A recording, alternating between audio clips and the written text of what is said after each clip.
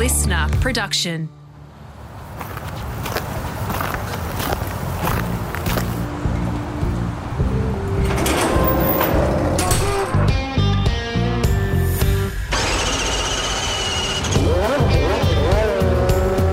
I'm automotive commentator and journalist Greg Rust, and this is Rusty's Garage. For this episode, I'm at home. It's around 9 o'clock at night, and my guest is in the UK having an early morning cuppa. He's doing a round of media interviews as a part of the announcement that Damon Hill will join the Channel 10 team for their coverage of the 2023 Formula One Australian Grand Prix in Melbourne. Good get. And I'm grateful to my old network family for their help in teeing this one up. The 1996 World Champion is also on the exclusive Albert Park winners list as we celebrate 70 years of GP racing there this year. He's been something of a constant in the paddock since he retired from driving, working with the Sky F1 broadcast team, bringing a relaxed style but an intuitive understanding of the drivers and what makes them tick.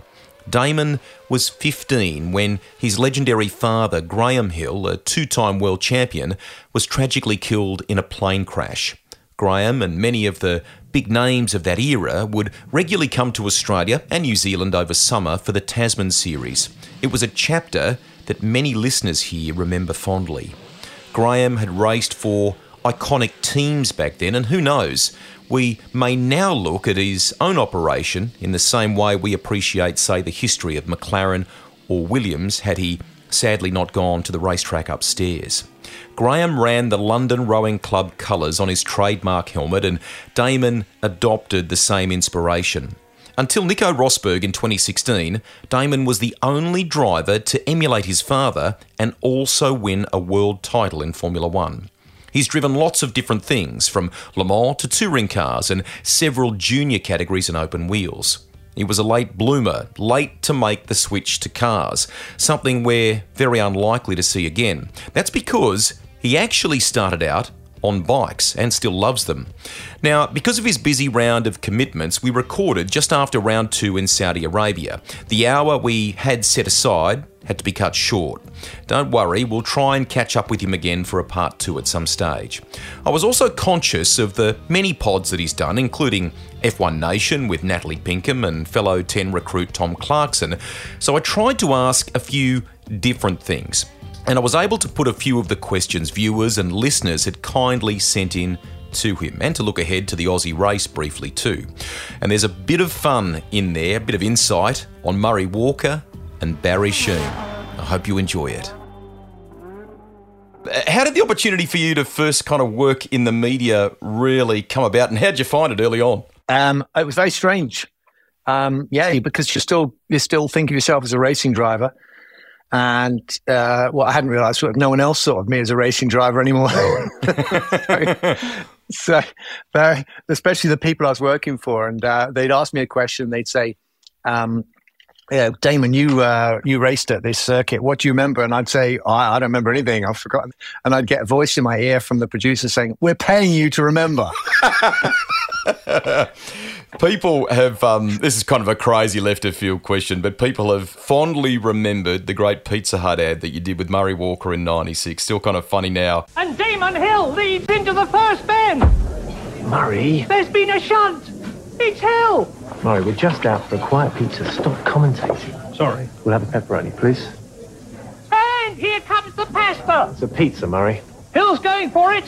And he's spun his pizza through 180 degrees. Pepperoni and cheese stuffed crust from Pizza Hut. It'll turn around the way you look at pizza. And Hill finishes second again. Watch it, Baldy. Have you got some recollections of that? I mean, he was fabulous, the late great man, wasn't he? Yeah. He was a professional. He was an absolute consummate professional. He knew his business. He knew, that it's show, and he had this voice that he could project, which was astonishing. When you're there in the presence of the man, when he did his voice, it really kind of knocked you over. It was like a kind of physical force rather than just a sound. And but we did the commercial it was a very, very well-known film director, so they'd spent a lot of money on it, and we went to I think I can't remember where it's Pinewood or somewhere around here, you know, where all the film studios, the famous film studios were. And they had the big setup, you know, and the big hangar and the lights, and there was hundreds of people.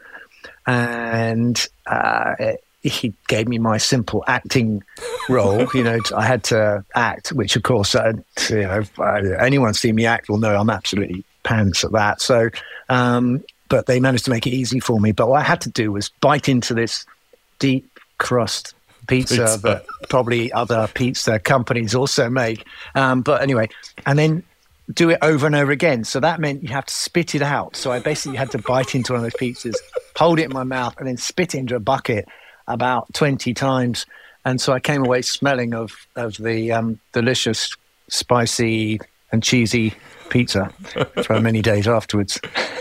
His words in the broadcast, the commentary of your title-winning race in 96 were iconic. I think he said, "I've got to stop because I've got a lump in my throat." Damon, that is 27 years ago now. For me and for many listeners, it seems like yesterday. Statistically, a very rare thing, too, in the sport because your dad had been a world champion too. Jubilation, exhaustion, relief, kind of what impact did it have on you when you crossed the line? Relief, I think, mostly because I was exhausted. You know, I hadn't slept for days. You know, it was just you lie down in your little tiny room in Suzuka in the Circuit Hotel, and every room seems to have a mosquito in it, and you just can't rest. And then you wake up and you get to the circuit. And the problem is you get in the car, and of course it's lovely and cozy in there. And if you're not careful, you can almost fall asleep. But, you know, not this time. You have to cross the line first. But once that was done, yeah, massive relief to have got that one in the bag. You came back too from a difficult, I think you described it to our buddy Tom Clarkson as a kind of torrid year in 95. You say you were a more complete driver in 96. Kind of in what way? In the car and out of the car too, weren't you? Yeah, I had to go and think about it, lick my wounds really. I got a total pasting by Michael, and he made me look a chump. And so, you know, and partly he was right, you know, because I did make some mistakes and I went about it the wrong way. And I think I knew that there was some other aspect to this game that I hadn't understood. And it was how you conduct yourself. I thought I could just walk in and do my job, you know, but I hadn't really appreciated how much you affect everyone around you.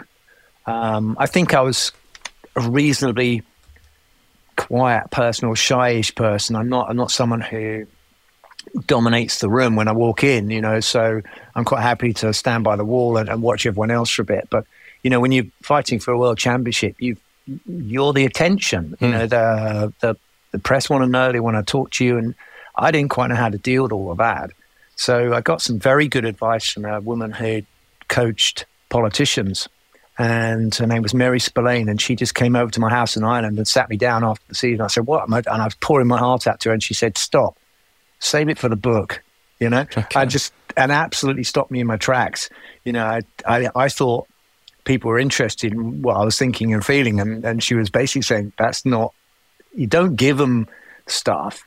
Not now, anyway. They can use it against you. Not now, anyway. Exactly. This is you're in the thick of a battle, and this is propaganda as much as anything. It's a propaganda war.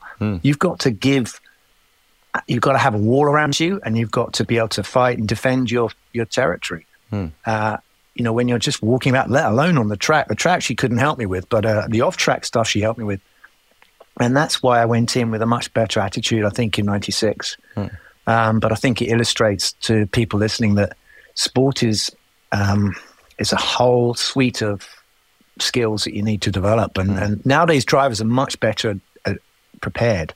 You know, the young guys that come into the sport, they've done all this media training. They've done all the physio training.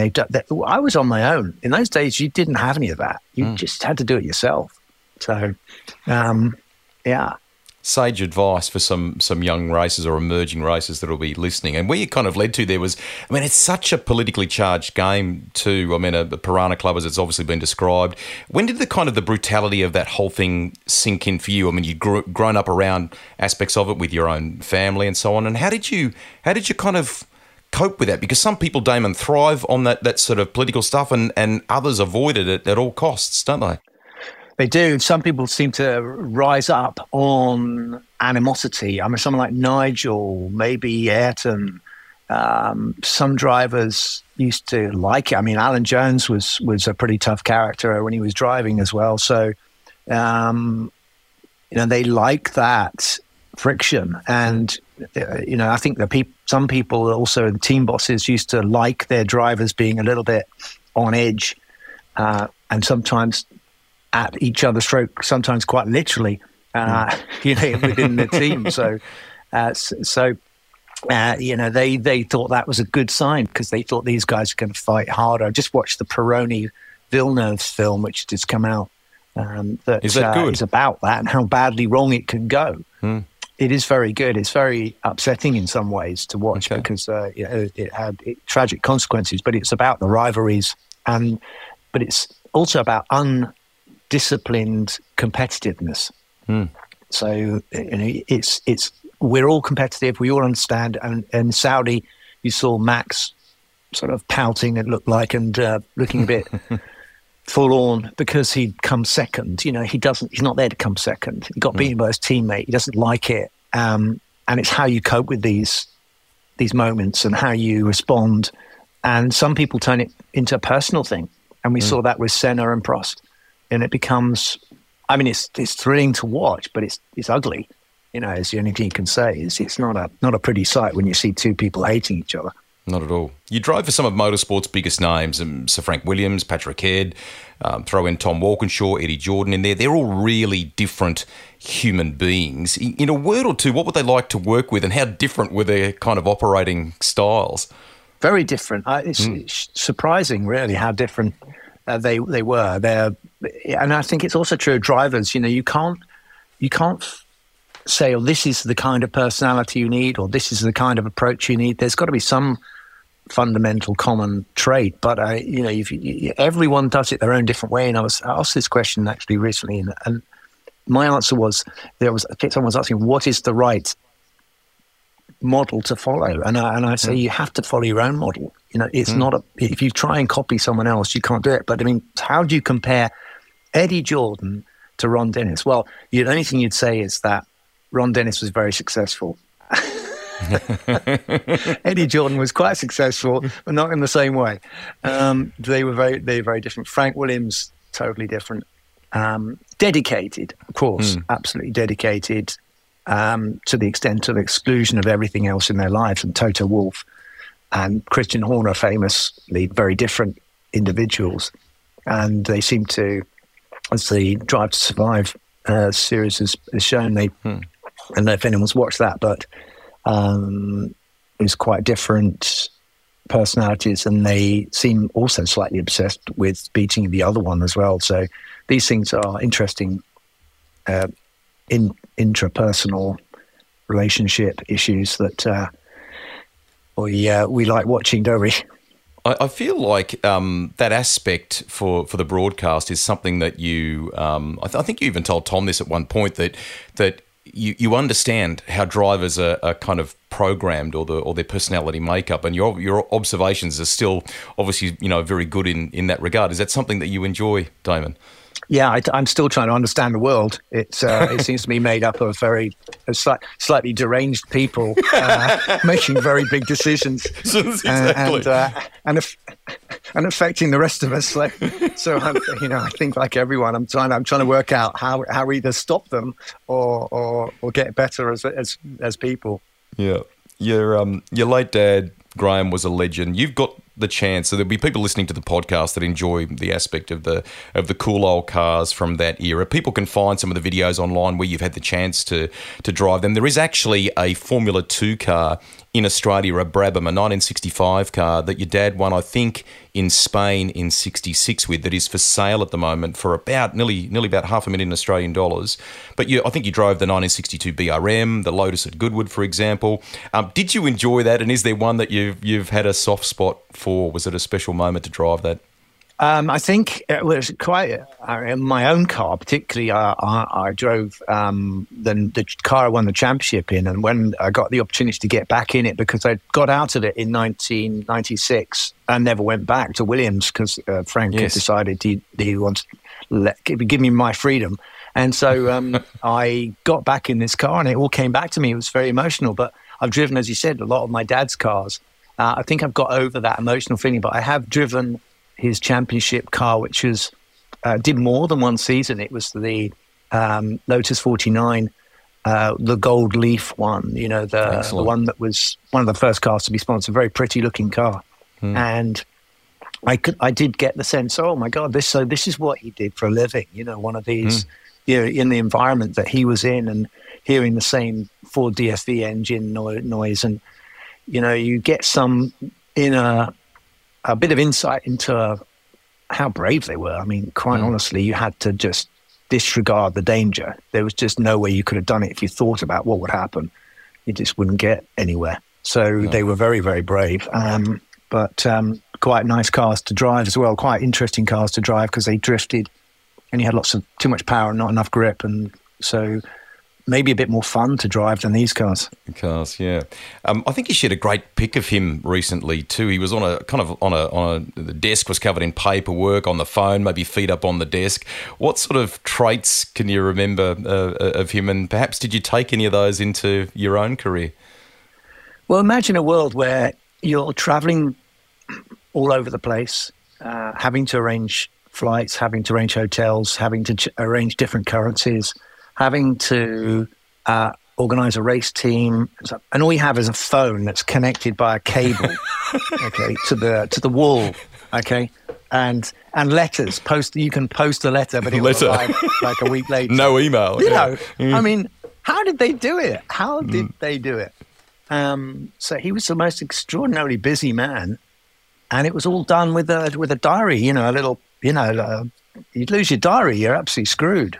So all your phone numbers are in there. So, but he went everywhere, and the Motorsport magazine a while back did a celebratory what's it called? Tribute to him, and someone had written, I think it was Quentin Spurring, and had made a list of all the tracks he'd driven in and all the cars around the world, and you just think it's not physically possible to have done it. I mean, he was everywhere in the world. He'd driven and he'd raced different cars. My God. And that doesn't include all the after dinner speeches and all the other things he did. So mad. No wonder his desk was a mess. I don't know how he coped at all. I mean, my desk is a mess. I mean, but not a patch on his. You actually started out on two wheels. We get lots of people that love bikes that listen to the podcast as well. I know you still love bikes. I reckon I've been in on a conversation with you and my good mate Darryl Beattie, perhaps at Albert Park, where you were chatting about it. Why did you kind of gravitate to bikes? When and what age did that happen? And what was your first bike, your first motorbike? Yeah. Well, have you seen Darryl's feet? Yeah. Yes, I have. And I remember when I came down and Barry went to stay with Barry, and Barry said, "I'll go out. Mick Doohan will take you out, and Darryl will go on the boat and stuff." And they got their shorts on, and you look at their legs and you think, "I'm glad I gave up the bike racing." Right, exactly.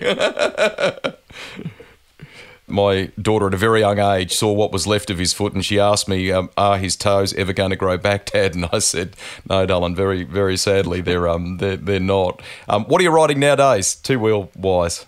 I'm afraid I'm pedaling my own bike these days. I've gone to sort of mountain biking, and I like to get the exercise. I'm more under my own steam, but it's still the same. It's the same thrill when you come down a mountain on a bicycle. Yeah. Similar, but the motorbiking up. I haven't got a garage, so we keep moving house, and I haven't yet managed to get a garage to fill it up with lovely bikes. But I will do one day. Good stuff. You mentioned Baz before, and I'm really glad that you did that. He was a special part of our Channel 10 motorsport team in the late 90s and early 2000s. He often comes up, Damon, in conversations on this podcast with the guest. Listeners would love a recollection or two of Baz that you might have. You shared one a minute ago, and there was a common thread here. Am I right in saying you were both good mates with George Harrison from the Beatles too, weren't you? Yeah, so my story would really be based around '94 when I came down to fight for the title with against Michael Schumacher, and Barry phoned me up and said, I always thought with Barry, there must have been some other reason. Why is Barry Sheen phoning me up? He was probably trying to get some inside story. Yeah, exactly. Yeah. Oh no, we'll come down. We'll pick you up in the helicopter. We'll fly down the coast. And I'm going, okay, I'll go along with this. And so we. I think I got away quite lightly, actually, to be honest with Barry. But you go anywhere near Barry, and you're normally always going to end up in trouble with something. But he bent my ear. We flew from Brisbane down to Adelaide, and he bent my ear on the plane the whole way about how I wasn't getting paid enough. So I'm about to go into a world title fight with my team. And, I should have been focusing and staying out of trouble. Instead, what happened was by the time I got there, I was met by Murray Walker, and Barry had been going on about, Frank's so mean, he needs to pay you more money. So I got off the plane and went, I'm not being paid enough. Or something like that. That was like the headline. And by the time I got to the garage, it was all over the papers that, the only thing that I was worried about was money.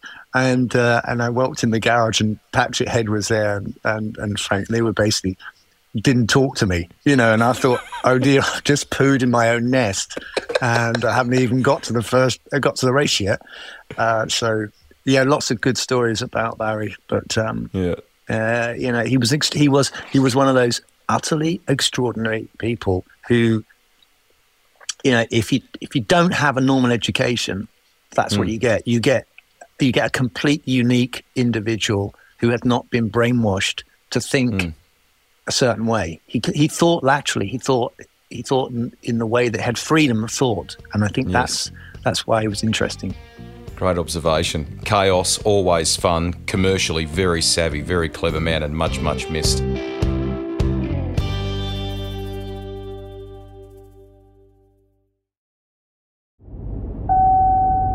Damon achieved something pretty special by winning a Formula One World Championship like his famous father did. Imagine if Jack Doohan can make it to F1 and win the driver's title. His dad is a legend on two wheels. Mick's a 5-time 500cc world champion who you can also find in the Rusty's Garage library.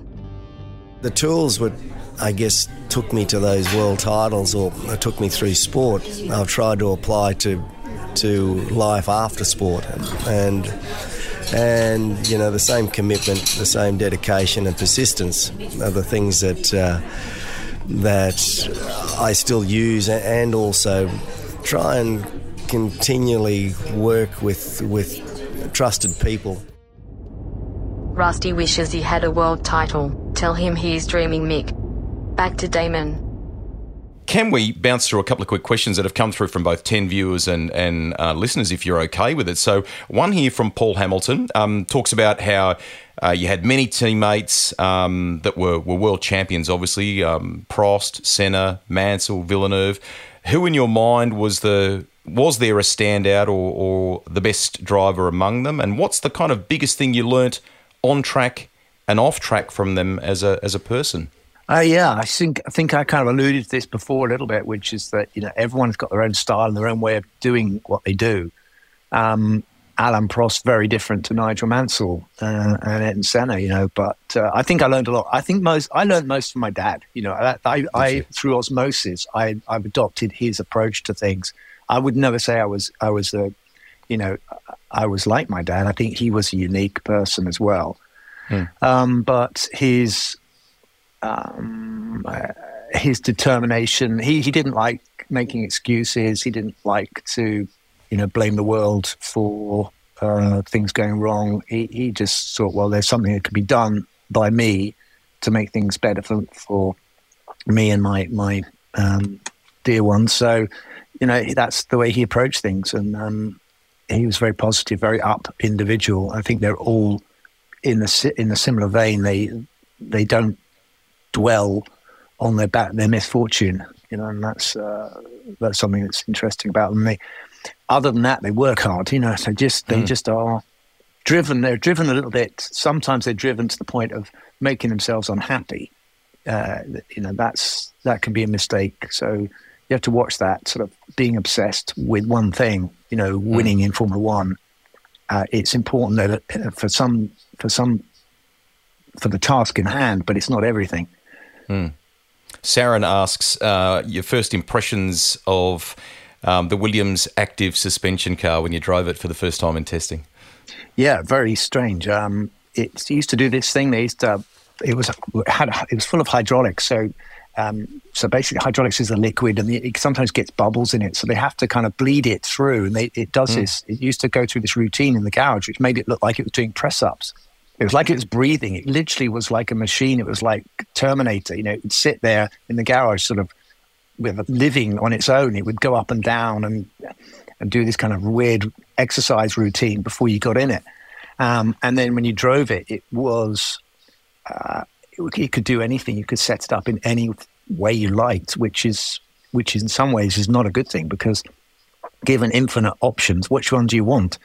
So it was a bit of a head scratcher at first, but it was a very competitive car. So I enjoyed my time with that car. It was good, but it was, it's a bit of an unfair advantage, really. Phil in New Zealand, do you miss the sound of V12, V10 engines? I do. I really like the V10. I have V12 as well, but I drove the McLaren MP46, was it? And the V12 one in Suzuka, the Honda engine thing. Oh my God, that is a beast. I mean, the one that Senna and who was it? Berger was racing that one. Oh my God, it was absolutely terrifying. It's a terrifying noise it made, but it was glorious, fantastic. Michael Shaw, he says, serious question. I'd like to know more about the 1992 season and what was left of the Brabham. What was it like in a team in so much kind of trouble, and did it help anyway at all when you were still testing for Williams and bound for them ultimately? Yeah, because I thought it's no good just being a test driver. You've got to be out there in the competition. So I spoke with Patrick Head and said, I need to get some track time, because it's not just about being able to drive. It's about all the other stuff that happens. So going to the drivers' briefings, meeting the people at the circuit, talking to the press, all these things. You get a chance if you're a competitor. So it gave me an opportunity to show what I could do, and I got lapped 6 times, I think, by Nigel Mansell in the British Grand Prix in '92. But at least I saw him anyway. I was in the same race, so he gave me some experience, and I think it was a bit of a shame that it was a team that was in massive decline and ultimately closed. I've been in quite a few teams that I've actually closed, so I'm sure it's not me, but no. Sometimes it's the dreg opportunity is the only one available, so I had to grab it. One here from Brendan Costigan. After leaving Williams, did you have offers to go elsewhere, or was Arrows the only option? And how kind of frustrating was that, being the reigning world champion, not being able to kind of defend that title given the car you're in? And I think you part answered this in a pod chat you did actually with Tom. Was there not a bit of conversation around perhaps Stewart Grand Prix and a few others? There was a bit of chat, wasn't there? Yes, Stuart wanted me to go, but I just thought this is a brand new team. There's no way of knowing where it's going and what state it's in. And I'm not sure. I keep getting confused whether that was for 98 or 97. So I won in 96, and I had to go and find a team to drive for. And the only one I could get for a 1-year contract, the whole ambition was to get into McLaren for 98. Because Adrian had left Williams and was so his first car would be the 98 car. So I had to fill my time, in 97, I had to find something I could drive, but everyone else wanted a 2-year deal. So I think Sauber wanted me to drive for them, and Prost maybe. But you wanted 1 year, the only people who could give me one deal. Yeah, so I got a 1-year deal with Tom Walkinshaw at Arrows, and I thought, if this works out, great. If it doesn't, I will work on getting in with McLaren, but sadly that didn't work, because Ron made me an offer that was so overwhelmingly unattractive that I put the phone down on it. Wow. maybe a rush of blood to the head, but I live to regret that one. No. Couple to finish here now. Just as we look ahead to Albert Park, where you're a winner, of course, in 1996. It's 70 years of Grand Prix racing that we're celebrating this year at Albert Park. Can anybody catch those Red Bulls? That is one very quick car, Damon. It is. Can anyone catch them? They've got this cost cap thing, which means it gets increasingly difficult for them to improve over the season.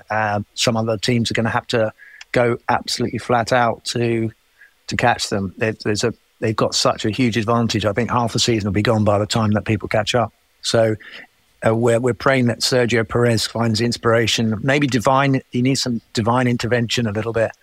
But they're very devout Catholics in Mexico, so I think if they get the whole of Mexico praying for him, then he might get some extra help he needs.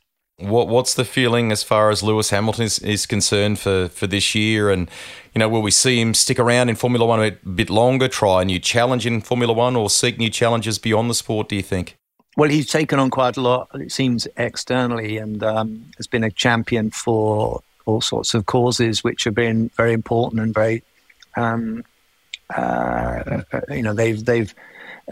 he's been a champion in many other ways other than just driving. So, I think he's disappointed.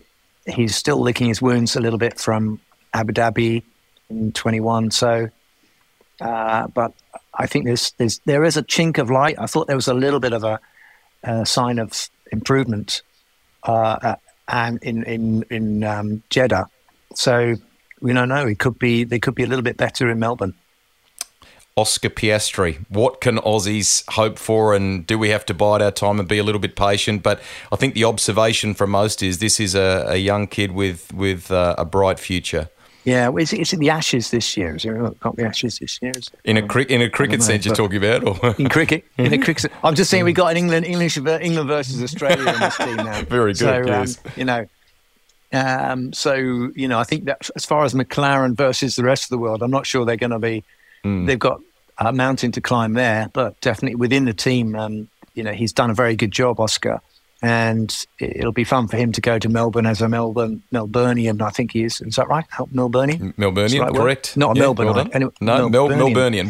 Well done. So he's a Melburnian, and he's coming home, and he's in Formula One. So congratulations to him. Can we look now, as we wrap this up, Damon? You've been super good with your time. Sport is next level. They're like rock stars in that paddock in many respects. The whole Drive to Survive effect. I think someone said to me in a meeting ahead of the Australian Grand Prix the other day that up to 30% of the people coming through the turnstiles there are basically going to be first timers to an Australian Grand Prix or a Formula One event. Newcomers, new customers, if you like. And while we ride this wave, this amazing wave, are you kind of mindful that we're going to need to sort of fence in the faithful and what the sport does next to ensure that we stay connected to these fans, that we keep it going? Do you mean the Drive to Survive kind of effect? Yeah, where or people just come expecting. Yeah. Yeah, I mean, what the sport does. Don't know what they continue. expect. I think it's doing a great job. I think it's shown that we need to open up. It's very difficult with our sport because everything's behind closed doors, and I think that's the point. Nobody wants to reveal information as the season goes forward, and we keep banging on, as you know, journalists, they keep knocking on the door and going, show us more, and everyone's going, no, I'm not showing you that just yet. But the Netflix thing has cracked it open and has been a benefit, I think, in explaining what the emotions are, what the drive is, what the rivalries are in our sport, and how intense the whole thing is, in a way that doesn't come across in the normal broadcasting of it. But we've got that insight now, so I think that's where the fans they've latched onto it. They like the individuals. They're attracted by the personalities as much as by the cars going fast. 3 massive days of coverage on 10 in Australia. You're working with the likes of Alan Jones, who you mentioned before, Tom Clarkson, who you regularly do work with in the paddock anyway, and many more. A good buddy of mine, actually, Richard Crail, who's going to be calling the race. So we wish you all the very best. It's going to be great to see you back down under in Australia, and here's to a cracking remainder of the season. I'm really looking forward to it. It's going to be fun working with an Australian broadcaster at the Australian Grand Prix. It's going to be terrific. Thank you, mate. Nice to catch up with you. Thank you.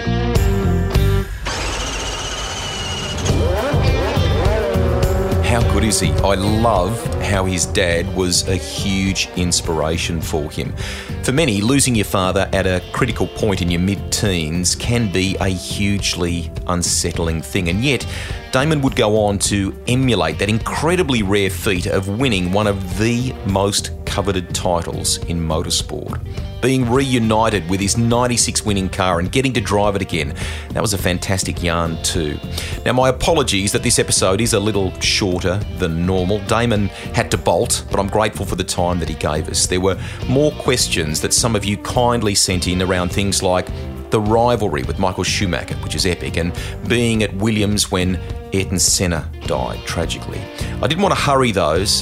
He has tackled them in other pods. The fantastic thing about Rusty's Garage is there is always time for a part 2 again at some stage down the track when it suits the guest. A quick thanks to the comms team at Channel 10 for their help with this episode. Coverage of the Australian Grand Prix on 10 starts at 11:30 Eastern on Friday, from 10 a.m. on Saturday, and Sunday looks like it's going to be huge from 8:30 a.m. there. Check your guides, as they say. Good on-air lineup too, including my old colleague, the 1980 world champion Alan Jones, who is also in the Rusty's Garage library. We recorded that in the run-up to last year's race. Very frank and funny. Tom Clarkson, who does a fantastic job reporting in the F1 paddock. He's a part of the 10 team too.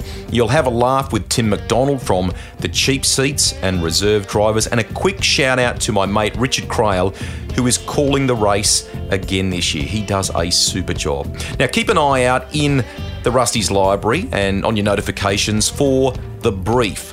All parked up there, easy to find, in the same place. It's a short cast looking at things happening currently in the world of motorsport, something new that we're doing, and we're tackling them with people who know.